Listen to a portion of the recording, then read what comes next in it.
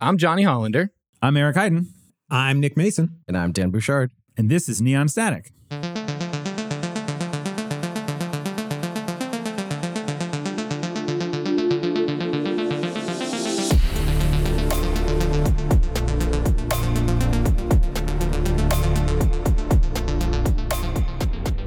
Welcome to episode either 5 or 6 of Neon Static. Not exactly sure right now because we're in the middle of recording and editing other podcasts. It's in the mix. It'll be there somewhere. You'll know because you'll have seen the title. Yeah, that is accurate. We are reporting live from Mansion Runner 2023 as undercover agents, and we are here with a special guest, Dan B. Dan, can you introduce yourself? Yeah, my name is Dan Bouchard, aka Dan B, or Booshy, or... Yeah, that's most of my titles and names. And yeah, Mansion Runner. We're here at a little. I wouldn't say tournament, but an event that I run every year. I am the marketing lead for NSG, and I am the tournament organizer for the Rhode Island and very little into the southern Massachusetts area, as it is with New England. You forgot one of your titles is Hype Man Extraordinaire. Hype Man, yeah. That is true. I do that a lot. I think Dan is responsible for like 50% of the current player base, like getting into the game at this point. So my ego is pretty big, so you don't need to do that. Yeah, that's okay. So are ours, especially Nick's. Yes, that is correct. Yeah, you guys know about the shut up and sit down story, right? No, what? Yeah. So I run the convention presence, at least organizing some of them, being directly running them, especially in the Northeast, as well as like helping out the rest of the NSG folks when they are doing conventions in other parts of the world, like UK Games Expo, Essen, PAX Australia, that sort of thing. For PAX Unplugged 2021, I believe it was. Yes, it was 2021. I had a little bit too much to drink the night before on Thursday, right? We were setting up and it's just like, oh, look, there's a little industry party. I had a couple margaritas beforehand. And just I love stories that start like this, by the way. Well, it's just like in the morning, hangover, getting the booth like going and everything. It's good. And then our lead designer at the time, June, was at the booth. And I just go to June and I say, like, I need 45 minutes. Just go back to my hotel and lay down for a bit and take some Advil and just like refresh. And I did that. Yeah, the hotel was connected. I come back, and as I'm coming back, I see Quinn's from Shut Up and Sit Down, and I'm just like, I should probably go talk to him and say hi or whatever. And I have my NSG shirt, or it was the Project Nisei shirt at the time, right? Yep. So I had that shirt on, and I did the polite thing, and I stand behind stand off to the side, do a little head nod, say like, oh yeah, I'm waiting to talk. And he recognized me because he was talking to someone else. And then he does a double take, looks at the shirt, and he's like points at me and says like, I'm going to talk to you. Yeah. That's awesome. So because of me, so I was at the right place at the right time going to, we set up a little meeting before the con opened on Saturday, and Quinn's and Tom went to the booth and had like a 2-hour long conversation with June and a little bit with me about the game and everything, and that led to the Shut Up and Sit Down video, which was that's how that kind of came about. That's awesome. Yeah, I don't know if Nick, have you seen the video? No. Johnny and I definitely have both watched the Tom Brewster Netrunner special. He put in like it was like 25-minute. It's the standard Shut Up and Sit Down like quality production level, like this huge piece into Netrunner and why you should get into it in, I think 2022 is when he did it. But he did the cool thing. He actually changed the title to why you should get into Netrunner in 2023. So I don't know if he's going to update it for in perpetuity, but that was pretty cool. Just continue. They just have to make a new one every year. I really like being a marketing person in this role because it's like different than any other like marketing position in the world, right? Because I don't care about people buying stuff, right? It's just like I'm marketing something that I don't want. Like I want people to play the game, and that's what everyone in NSG does, right? We're doing it because we want the game to grow, but like play on JNet, proxy cards, like right. I don't like it's great, yeah. Buy the cards, it funds the sets, but not everyone has to do that, right? It changes the dynamic a ton. So obviously you've had a massive amount of success in revitalizing the game after it was canceled by FFG. And I'm just curious, what what was your thought process and your strategy like when it was canceled and the player base kind of fell off and you kind of had to rebuild from, not from scratch, but almost? Were you playing when it got canceled? Yes.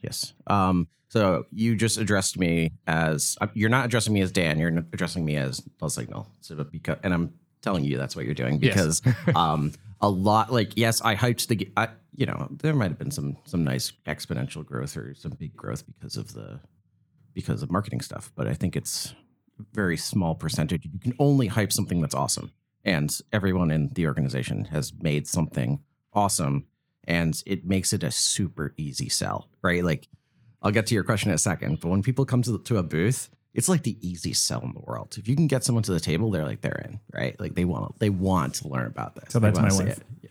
I mean, this game definitely has a lot going for it. Just when you see it on the table, I mean, the theme, the artwork, it is very easy to just look at it and be like, that's a game I want to play, even if you know nothing else about it. Especially if you walk by and someone's got like custom acrylic tokens or their their poker chips that they've spun up. It's like it's enough effort to do all that for it. This must be some good stuff. And the game looks weird, right? Like it does. Card game players, like, play Magic, you play Yu-Gi-Oh, you play Pokemon, you walk by that, be like, that looks cool, and also what the heck is going on? Right, with all the columns and the sideways cards. Right, just like your game is different than that game. It's like, yeah, it's completely different, right?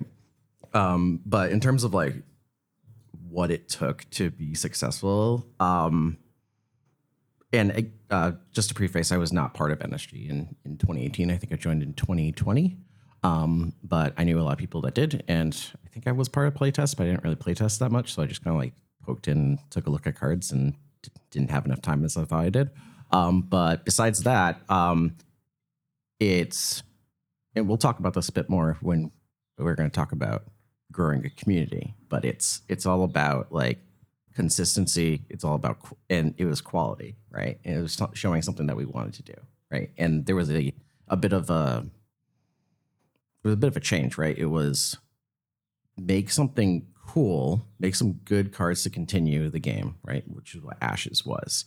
And then make something to bring new players in, because we need to sustain before we could grow. And I think that the design decisions that were made that possible. And we did as best as we could with Ashes, right? With the art budget and everything we had. And it looked good enough that we could definitely like bring in some new players and then continue the game.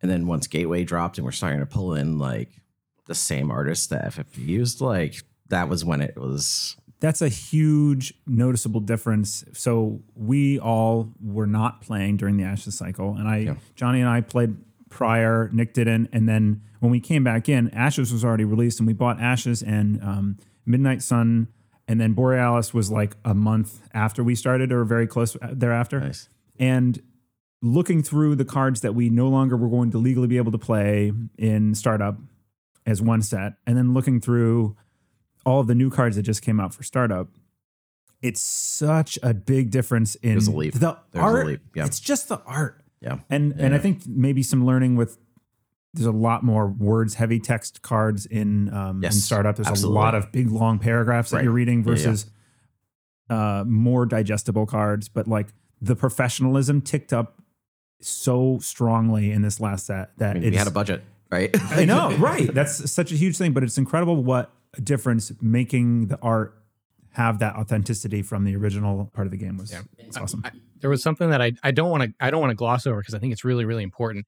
And I don't know if you know that Eric and I also do an 18xx podcast, and there's this perpetual discussion. First of all, do you know what that is? Yeah. Okay. So for anyone that doesn't, these are train games. They're very heavy games, and it's totally irrelevant to what I'm about to say next. But there is a perpetual argument or discussion about what is the best introductory game. And inevitably, the answer always ends up being the same thing. And it's introduce people to what you're excited about, because that's how you get people excited about it. And so obviously, you mentioned that was part of your strategy, and there were other things that you mentioned, but I think that is so key. If you're excited about something, it is so easy for that to rub off onto the people that you're introducing to the game. Hey, you want to get like one of your Magic the Gathering friends into Netrunner? Just like show them the basic action card and have them like draw 2 cards on their turn.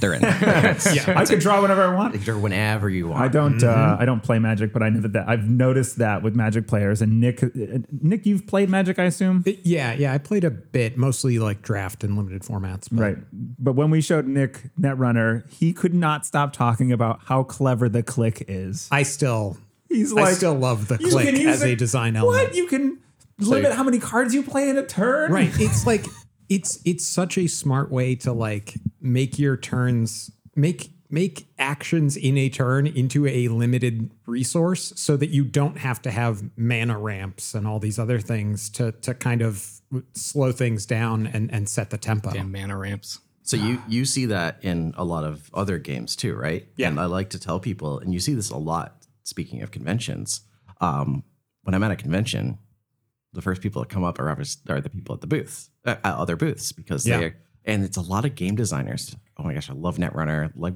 they love talking about it. Netrunner is like your favorite designer's favorite game, is what I like to say, because you see that's the game that they're playing when they're at their studio, like trying to find ideas. And they're playing through that because it's such a well-designed game. And that's not even the 2012 version. That goes back to 1996, Richard Garfield. That's when the clicks were introduced. And you see that in a lot of games now because, they played Netrunner back in the day, or they played it in some capacity and it said, yes, that is cool. An action economy just makes sense. Yes. Was the original Netrunner after Magic? Yes, it was after Magic. Yeah. So it's almost like his he next learned game? something from designing the next game. Almost like it. Almost. And then Wizard said, but this already makes us so much money. Exactly. Yep. No shade, Wizards. Actually, yes, shade. I don't know. I don't like that whole CCG model. That sucks. Should we talk a little bit about Mission Runner? We should. Yeah. Can you tell us where we are and what we are doing? So we are north of Boston in a very small little town called Manchester by the Sea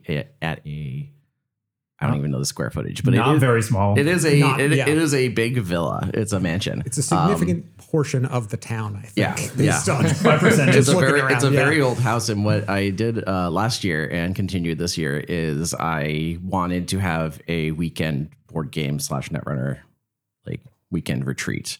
And I figured if I was going to do it, I want to go all out and I want to reference the TV show Billions that did a Netrunner episode, right? Mm-hmm. So in Billions, the two main characters, they go to this tournament in New York and they're dressed to the nines, and everyone at the tournament is dressed to the nines, right? That's the big thing is you go there, the lights are dim, everyone looks crisp, and they're playing Netrunner. And it's just what is happening? And I wanted to recreate it. It's a big meme on StimHack Slack. It's been a big meme in the community for a while of just people reference the show and you watch the clip and it's just this is so funny. You watch the clip and I don't know I've never watched Billions besides that clip, which I've seen many times now. And the female character walks in and to a bouncer at the front door and goes, I'm here for the Netrunner tournament. You should have my name. And checks the list and then lets her in. And it's no, that's not how it is. I want there to be that in New York City, right? So they actually brought in real Netrunner players to consult and make sure that the gameplay made sense. And it does. There's playing paperclip and breaking toll booths with there's a decoder that they use to break the toll booth, and they get it right, and then there's this big dramatic. Anyway, we'll put a link to the show notes of that clip if you haven't seen it. It's phenomenal. I'm pretty sure Dan D'Argenio, the 2-time world's winner, his cards are the ones that are being played in the show because he was one of the people that. Speaking of which, there was a Reddit post earlier yesterday, where a person who works on Billions posted a bunch of playmats and cards from the time when they filmed that episode. So you can go buy a playmat from this guy. There's he has 10 playmats. I reached out and I said if I can get one. It's the root playmat. Yeah. He's got 10 of those, and I want to buy one just to have one from the Billions filming. Yeah. I'm sad I might have missed that because that is awesome. But yeah, we're here in we're here in the mansion. Gremlins by the window. We're getting. Dan can't see this, but nice. We've attracted a crowd. And we're here to play Netrunner. So yesterday was all about board games. We got about 18 people here, and everyone has apparently woken from their slumber and are and they're hungover slumber and are eating breakfast, and they want me to set up a draft because I have the cards all set up. Well, ready I to was go. going to say I can see the packs. Yeah. It's going to be really cool. Yeah, so we're going to do a draft. We're going to have 2 drafts today. I have a 10-person draft in the main room and then a 6-person draft of NSG cards in the study that we're going to go and play. So there should be enough drafting for everybody. And if there are more people, because that is 16, and I know how math works, then I have a bunch of old Fantasy Flight draft packs that we can crack open as well. The actual randomized ones with the draft IDs and stuff. Yeah. So is that a thing that Null Signal Games is going to start making? No, I'm testing it out as hey, could I show this at conventions and have like this pack of cards that just has not all of our stuff, but a good amount, and kind of like get people into the game. If it works well, maybe make an unofficial cube that we can bring to Worlds or bring to other places. But this is definitely just a side project that I'm kind of testing out. So none of us have played Netrunner Draft. I know at some point Johnny and I looked into like what the rules are for drafting like a cube, but you want to just give like a 10-second like here's how it works? If you've never you can have more than 10 seconds if you need it. Like if you've never done a Hold on, let me start a timer. If you've never done a draft before, it is you have a randomized set of packs. So usually with a cube that someone has put together, you take it and you put 10 or 15 cards in a stack, and you give people 3 stacks of those cards, and you open a pack, quote unquote, and you take one of those cards in that pack and put it down, and you pass it to your right, and then you take whatever's passed to you, and you take another card, and you build a deck out of it. You do runner side first, or you do the corpse side first, then you do the runner, and you got to be careful, right? You got to grab ice, you got to grab agendas. Econ's good, yeah, and these are 1-ofs, right? You don't get 3 of the thing you're grabbing. The cube in the main room here is my hyper cube, which you do get play sets of, but a normal draft you do take singletons. Well, you get like 3 of like a console you only want 2 of or something. Your decks are not optimal. That's you get more cards than you would put in a deck. Yeah, you absolutely do. Yeah, so my weird thing, you get a lot of cards. Yeah. The draft I did yesterday we did the old FFG packs. It's weird. My deck is very weird, and it's only a 30-card deck because you only draft a small amount of cards. But it's a lot of fun. You get a lot of people playing Netrunner. Can you end up breaking the agenda point distribution things with that, or don't you fill with like some basic agenda or something? Yes, there's always like an emergency. Oh, you messed up. You have to play priority requisition, which is like send a message but worse because it doesn't fire on steel. It's only on score. Right. I remember. Yeah, Priorec. Yeah. And if you're playing 30-card decks, it's to 6 points. That seems real bad. 2 of those and you're done, right? It's a 5-3, yeah. But there's a lot of 3-2s in that format. So okay. You did it right. You're okay. Yeah, that'll be fun. We're going to participate and get, smooshed. Smooshed, yeah. And then this Absolutely evening, destroyed. Most of the people that are staying over they have their suits and dresses in their rooms. Everyone's going to go upstairs, going to get changed. We're going to come downstairs. Everyone's going to look all fancy. We're going to take lots of pictures and play Netrunner fancy-like. So we already look fancy, by the way. Absolutely. Yes. We came prepared. We have our integrated circuit ties. As fancy as I'm going to get anyway. Yes. I don't even know if my collar quite covers the whole tie, but oh well. It does. Won't allow you to play if it is wrong. Perfect. Don't worry. But that's going to be a team event, Fancy Runner, right? Yeah, like it's not something competitive. I wanted to do something that was a little bit different and gets more people to talk to each other. So we did a team tournament, just duos, because I felt like dressing up fancy like duos, just kind of like, I don't know, it's kind of thematic. And Billions, they're kind of going on a date to this tournament, right. So it makes sense. But they're playing against each other. Oh, so we're gonna be going on a date. Whoever's my teammate, maybe. Yeah, you're gonna be. Yeah. So the idea with the duos is just you and your partner play against another team, and like with any team tournament, the benefit is you can share information with your partner and be able to get advice and get help, right? Being not actual help in game. You can't give your partner credits or anything, but you're able to say like, okay, should I draw here? Like, they can remind you of missed triggers and things like that. So you're not playing simultaneously. No, you don't need to like take your turn in full while your partner takes your turn in full. You can just keep playing the game But you are playing but the the two games are games both going Yeah, on. you're playing Okay, all right. both games. Yeah. Oh, I didn't know that. I thought one person was just literally sitting over the No, shoulder. You're both Arm playing around. games and you're able to Yeah. help each other. Okay. Yes. Yeah. Well, I'm glad It's I clarified. required. I would have been surprised. Sets the mood. Just sitting there without a deck going, I ruined the when are we surprise starting? Yeah. That's awesome. I'm looking forward to all of those things. Thanks for putting it all together. It's fun. If you are a listener who is motivated, you should also set up a mansion runner in your local area. I was going to say that because the reason we can do this is because we have like 18 people, right? Like it's very cost effective when you have that many people to afford like a big fancy house. And when are you going to be able to like stay in a house like this and play? I think I played like 12 board games yesterday, like just like a bunch of stuff I wanted to play and just like, hey, does anyone want to play PAX Premier? It's a really hard game to get to the table. Very easy to do here. Yep. There was like a 10-person Serial Confluence game going last night. Oh, Johnny, you're breaking Johnny's heart. It was really good. Or, a 5 or a 6 person mini mansion runner is probably much more feasible for people who don't have a huge scene. But anyway. Yeah. We're blessed runner. here. Shack runner. Yeah. Cabin runner. There is a castle in New Hampshire I was eyeing. I was just going to a castle. Which one? Yeah. Castle in the Clouds? I don't know. I just saw it on Airbnb and I was Next I year, don't that's think you can cool. get. I don't think you can get Castle in the Clouds. Not It's the whole usually for thing? weddings. Okay, fair. It's probably booked up for years. There's a that's a first good for point. everything, That's a good Johnny. It's the only castle I know. Let's move along to 24/7 news cycle.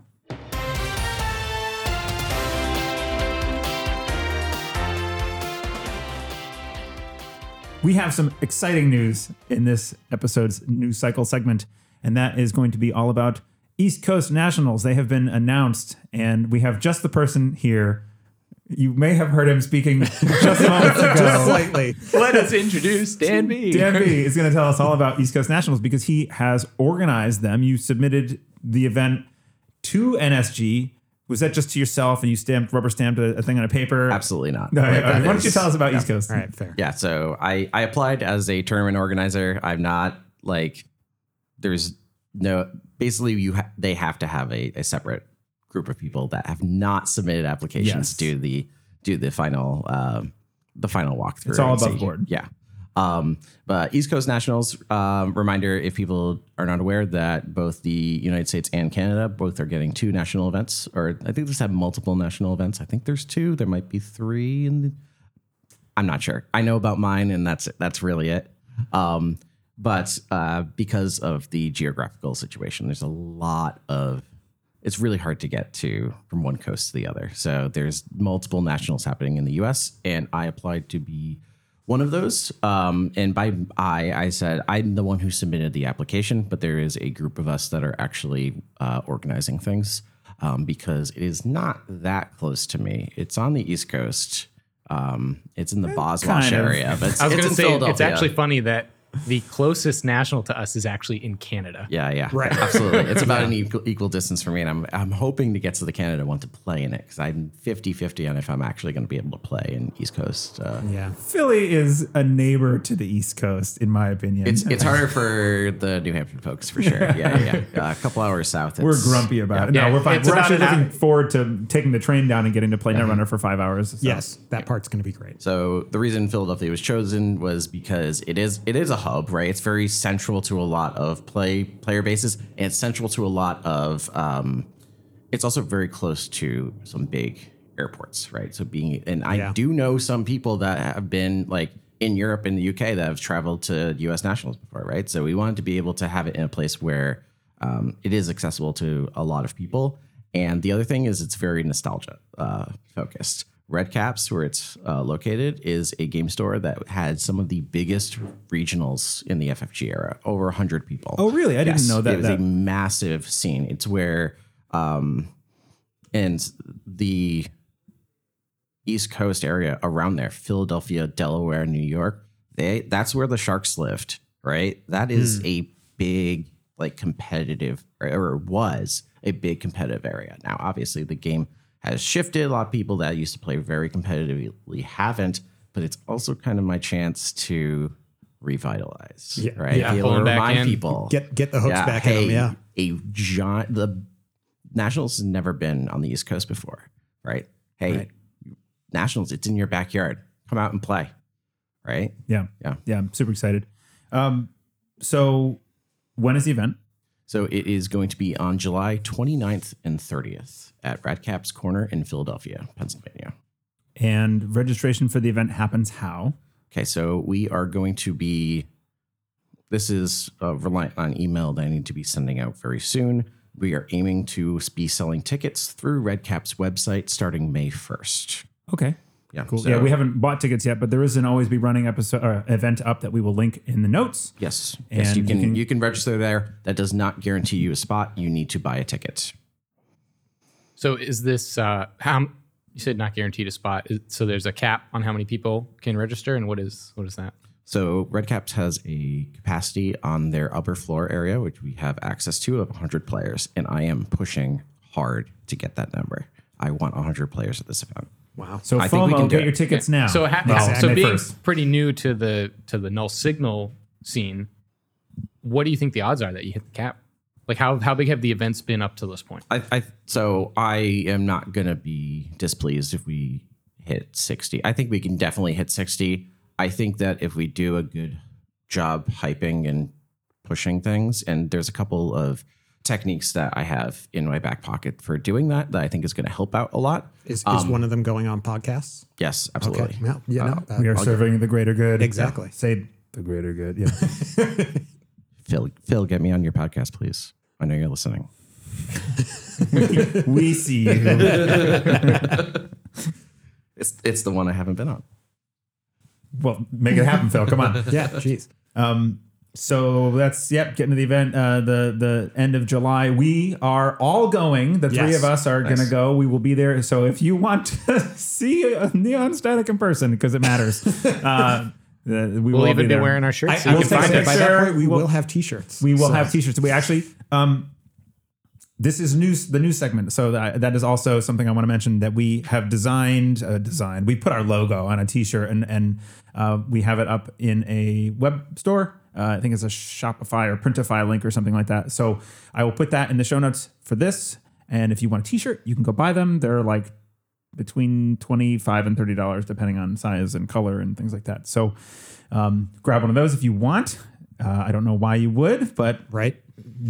I specifically designed them for us so that we could have a T-shirt. I was shocked when I thought the same thing when we did the train shuffling shirts, and then we've seen so many people in the wild that I mean, not in the wild at train events, train gaming events. Yes, but, I don't know. But still, I caught enough flack from my wife for getting one, and I'm on the podcast, so I don't know. Like that. People have more understanding wives than you. Okay, fair. No, I don't know. Ange is an avid listener of Neon Static, by the way. Yes, I mean, obviously. Obviously. Yeah.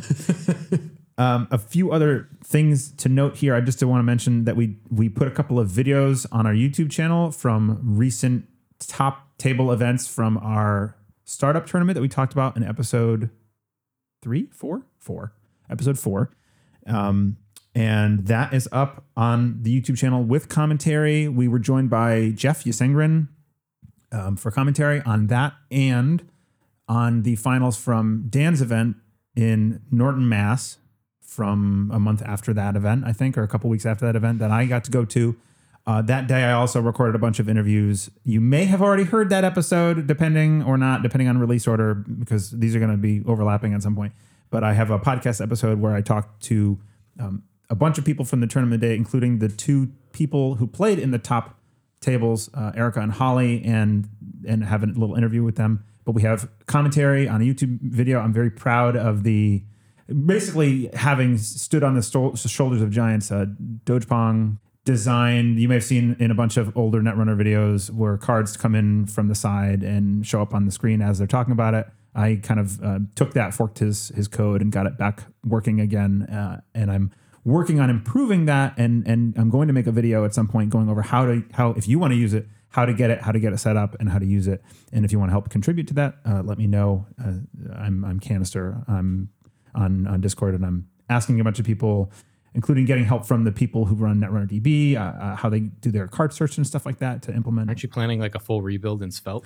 I am planning a full rebuild in Svelte eventually if I learn how to do that. I'm learning JavaScript and Node.js and all this stuff on the fly. I'm not a web developer, but I do code partially for a living, so it's coming relatively easily to me. So Anyway, that's up. I also wanted to thank Andre from the Metropole Grid for a very cool shout out on one of his streams where he mentioned us. That was very kind. That was pretty awesome. So. Yeah. Okay, so that's news. And now we're going to head into the depths.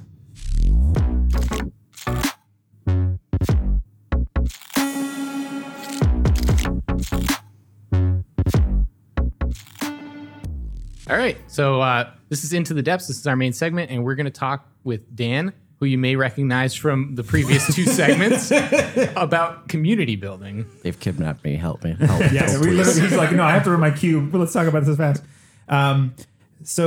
We wanted to try and give people the cliff notes. We've kind of sort of tried to do this in one of the other episodes that we released, but you are very good at this. How should people, if they want to start a Netrunner community, it's not impossible. It's actually very possible. And I feel like there's a few important steps that maybe aren't emphasized enough. And we wanted to have you try and walk us through best practices for getting a scene going for you. So first step, you need another person, right? It's Netrunner, right? You got to have two people. But two people is a community. You can start building from that, right? So you got to find somewhere to either host the event, host meetups, and make that pretty consistent. Hey, we're going to meet at this game store on Mondays. And then you go on Monday, realize it's Pokemon night. So it's going to be Tuesday instead. That's what happened to me. But other game stores near you, yes. Breweries are for some reason, breweries and gaming just like they click very well together. And this happens a lot. I've seen there's a Boston group plays at a brewery, Aeronaut. Yeah, that's more of they have a nice outdoor seating area with a little bit on the restaurant side of things, but it's a restaurant that allows you to hang out and order food and also play games. And honestly, one of the big things is just that wherever you go, it's public. You have to have somewhere where people can see you playing, because that's one of the ways that you get people to show up is that they know it's happening. And that's the best excuse for, the best excuse is actually because you want to support your local game store, but it's a good reason for doing it in game store, because you can get people to come in and check out the game. Now, that being said, I want to make this very important PSA reminder. Netrunner is a game that these game stores are not selling. Right. Mm-hmm. So I make it very clear to the players in my community, hey, we are not playing a game that supports this store. Please buy your board games here, buy your sleeves here, buy your deck boxes Snacks, here. drinks. Make the store know that those Netrunner players will be supporting the store because of other situations. If you run tournaments at that store, have the store run the payments for the tickets, and a lot of times stores will pay out store credit as prizes. As a prize, right? Yeah, like I pay $10 to go into a circuit opener, and the top 3 or top 4 will all the money that went in will come, besides the cost of the kit, will come back out as store credit. The store's still getting money because they're going to get a sale, right? They want you to sell you a new board game or something, and it helps the store. It helps the store a ton. You might get $10 or $20 in store credit. Maybe you buy a $60 game that's even more. That's helping them. I know back in the day, that's how a lot of the good competitive players in my meta bought Netrunner cards, right? They just played in enough tournaments that they were able to sustain the data pack cycle, right? Of just like buying new packs through a lot of their winnings. Yeah. That was fun. Right. So having the store. So for our last tournament, I believe we took we had more people come than we expected. So we were able to give a small cut to the store. And then in the future, we're going to be able to have more go towards the store. So that's helpful. Yeah, we put everything beyond the cost of the kit. We paid to the store. That's awesome. And doubly so because of the terrible stuff that happened at that store that day, I know. The break-in. The store got glass up. We showed up to the tournament that day, and the front door was missing, and someone had broken in and stolen some mostly Magic cards, I guess. But that was a pretty rough for them. Just really lucky that the news team was there to cover the tournament, so they could also cover the break-in. I was on the news. Yeah, right. Shuffling cards.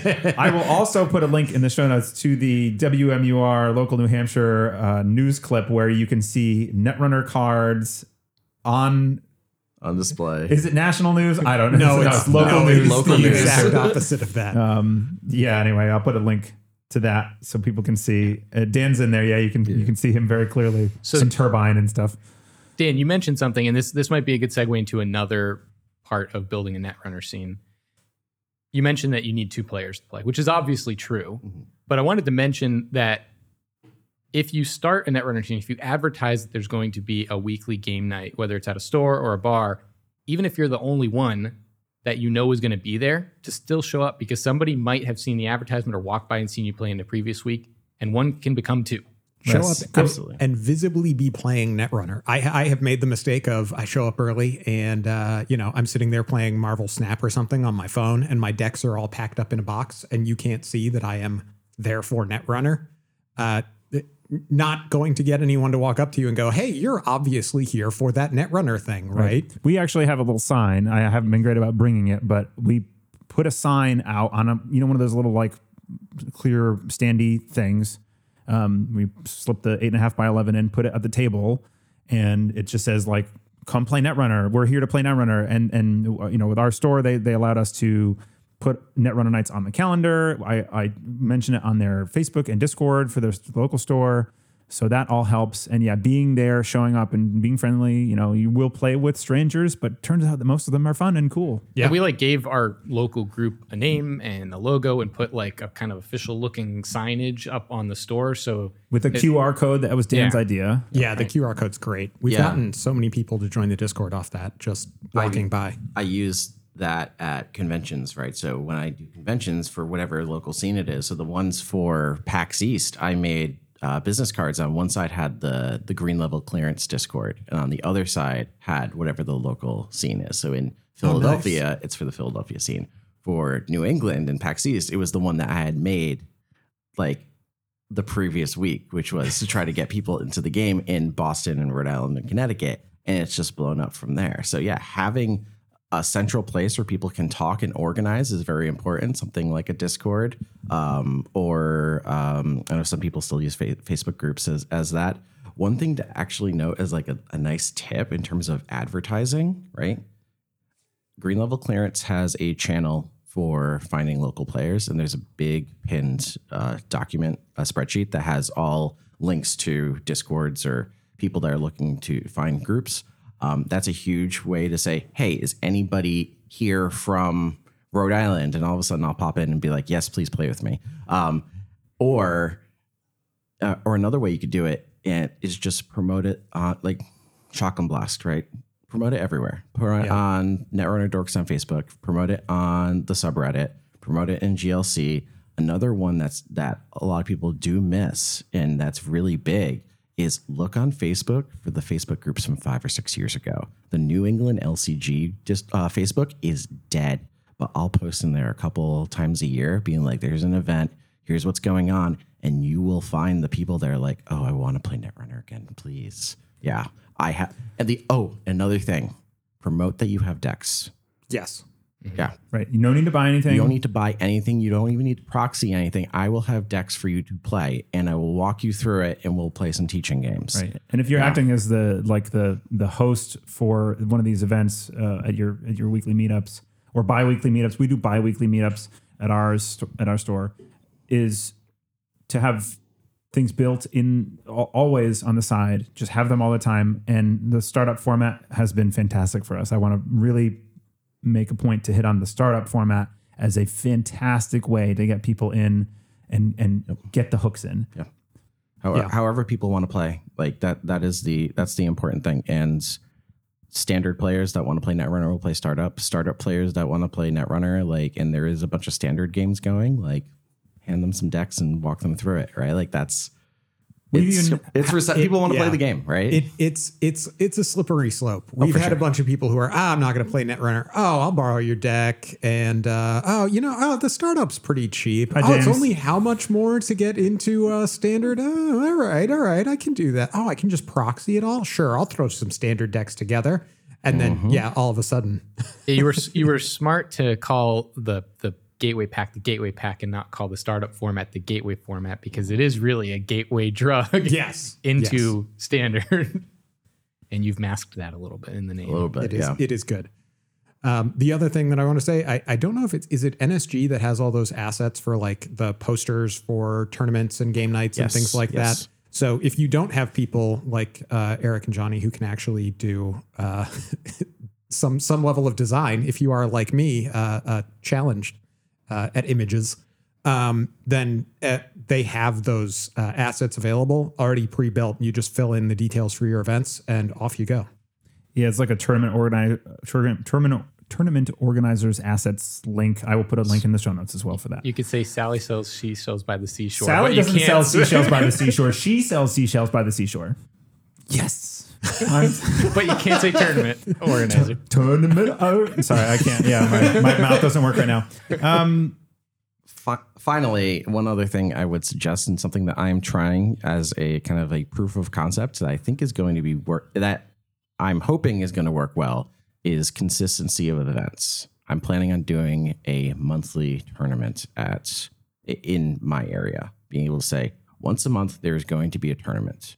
That brings people from a larger area in and actually says, okay, well, on the weekends, sure, I can plan for a tournament once a month, or maybe they can't do it 1 month. But if the tournaments are firing every single month, now all of a sudden the people up in Boston are going to travel south to Rhode Island, or maybe they're going to travel north up to New Hampshire, right? And the Rhode Island folks are going to go up to Boston for an event. And now all of a sudden you have this larger group coming together, and the people that are tertiary, the ones that maybe go to a night once every 3 times, now all of a sudden they're like, oh, this is actually like a bigger thing. This is cool. I want to be more interested in this because there's consistency. Yeah. Right. We had the New England L5R scene had a rotation going between, I don't know how many. It's like 5 or 6 different stores. So, and there was a tournament organizer associated with each store, and there was a rotation. So every week there was a tournament. And if you couldn't make it to one, you could make it to, you could probably make it to another. And it made it so every tournament had a great turnout, and we all got to know each other. And it was really great to have like a whole New England community. Exactly. Yep.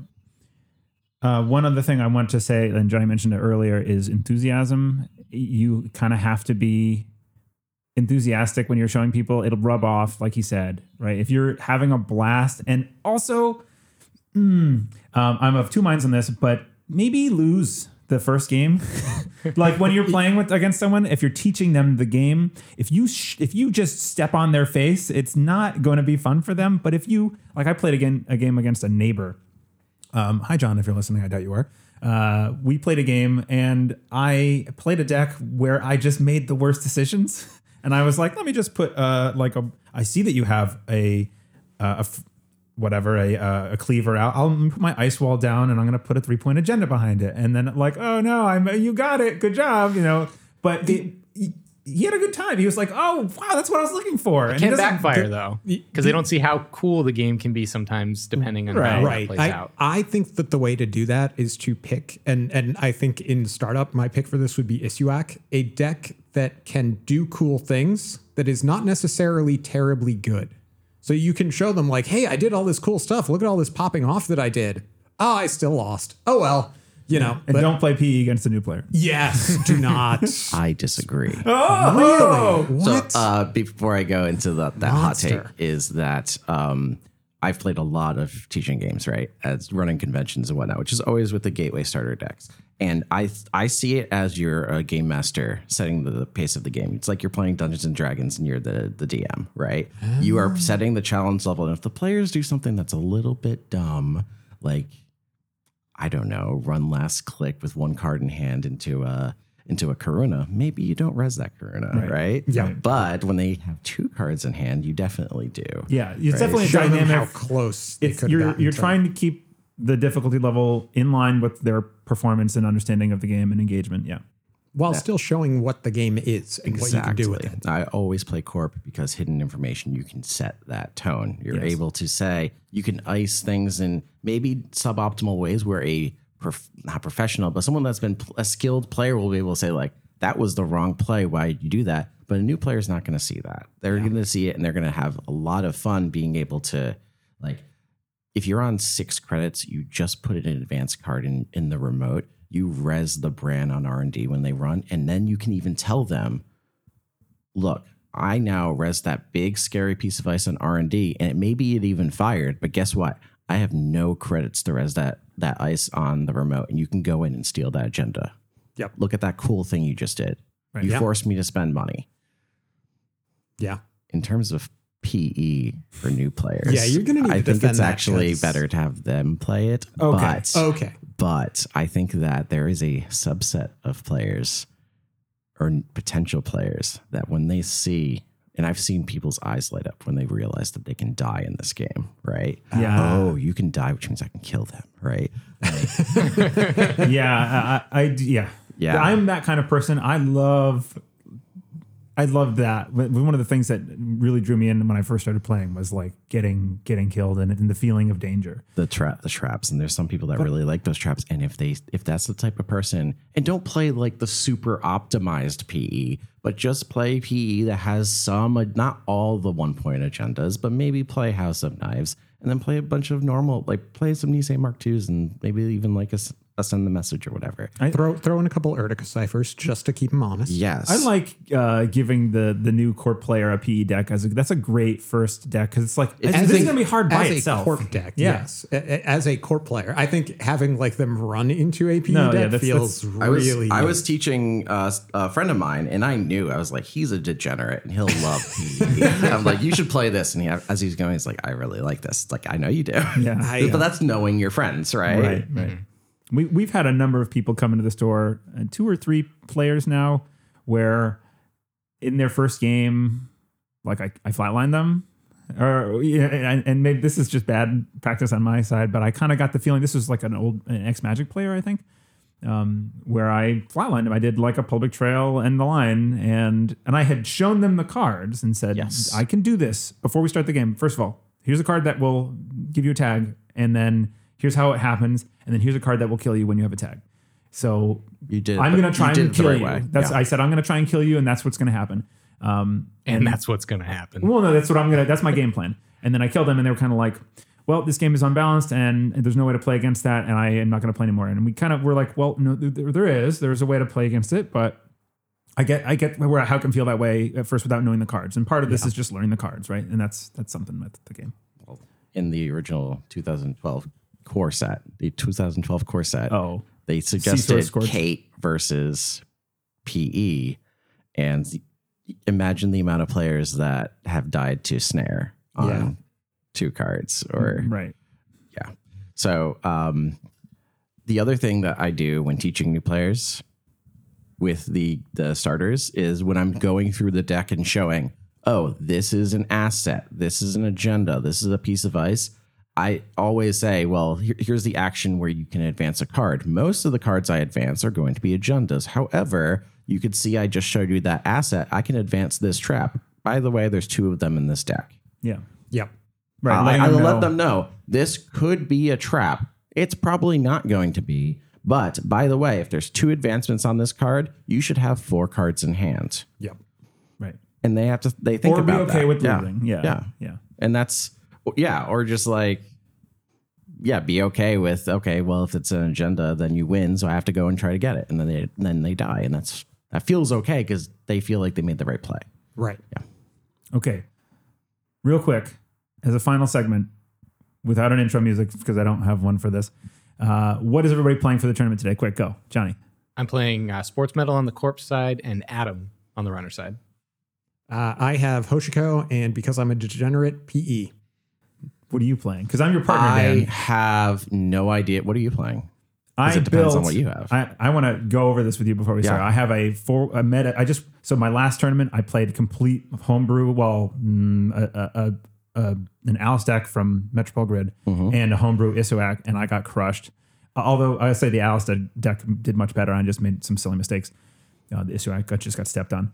But I built complete meta 419 and smoke options, and then an outfit deck. Okay, this silly monotism. So I'll probably play Freedom then as my runner, because I like shaper things, and it's actually secretly a shaper deck, but it's red, so you can and I have been playing Ob a lot, but because one of the rules is we're trying not to have the same factions on the same team, I'll probably play Sports Metal.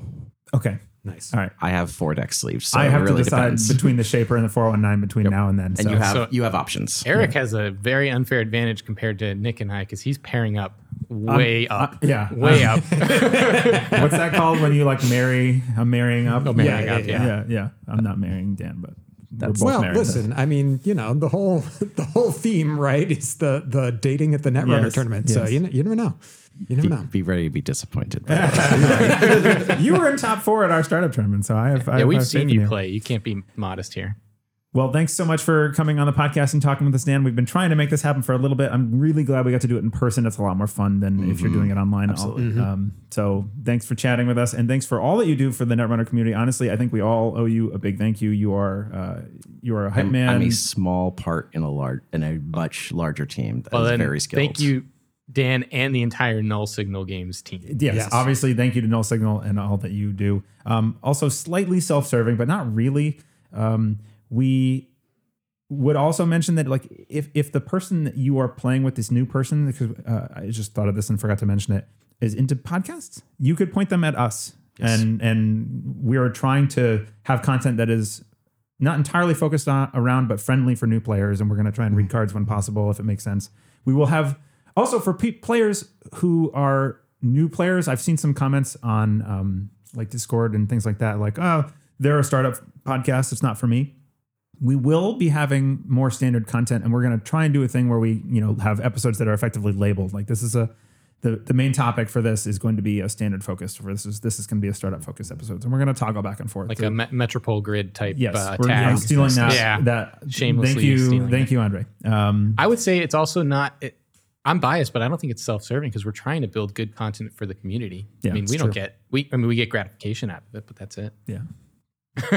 Yeah. Okay. Thanks for listening. We have been Neon Static, and we don't have a sign off yet. Do we have a sign off? Nope. Okay. Well, with that, we're going to slowly fade into the distance. Yeah, let's go draft. Let's go draft. Thanks everyone for listening. Thanks. Thanks. Thank you.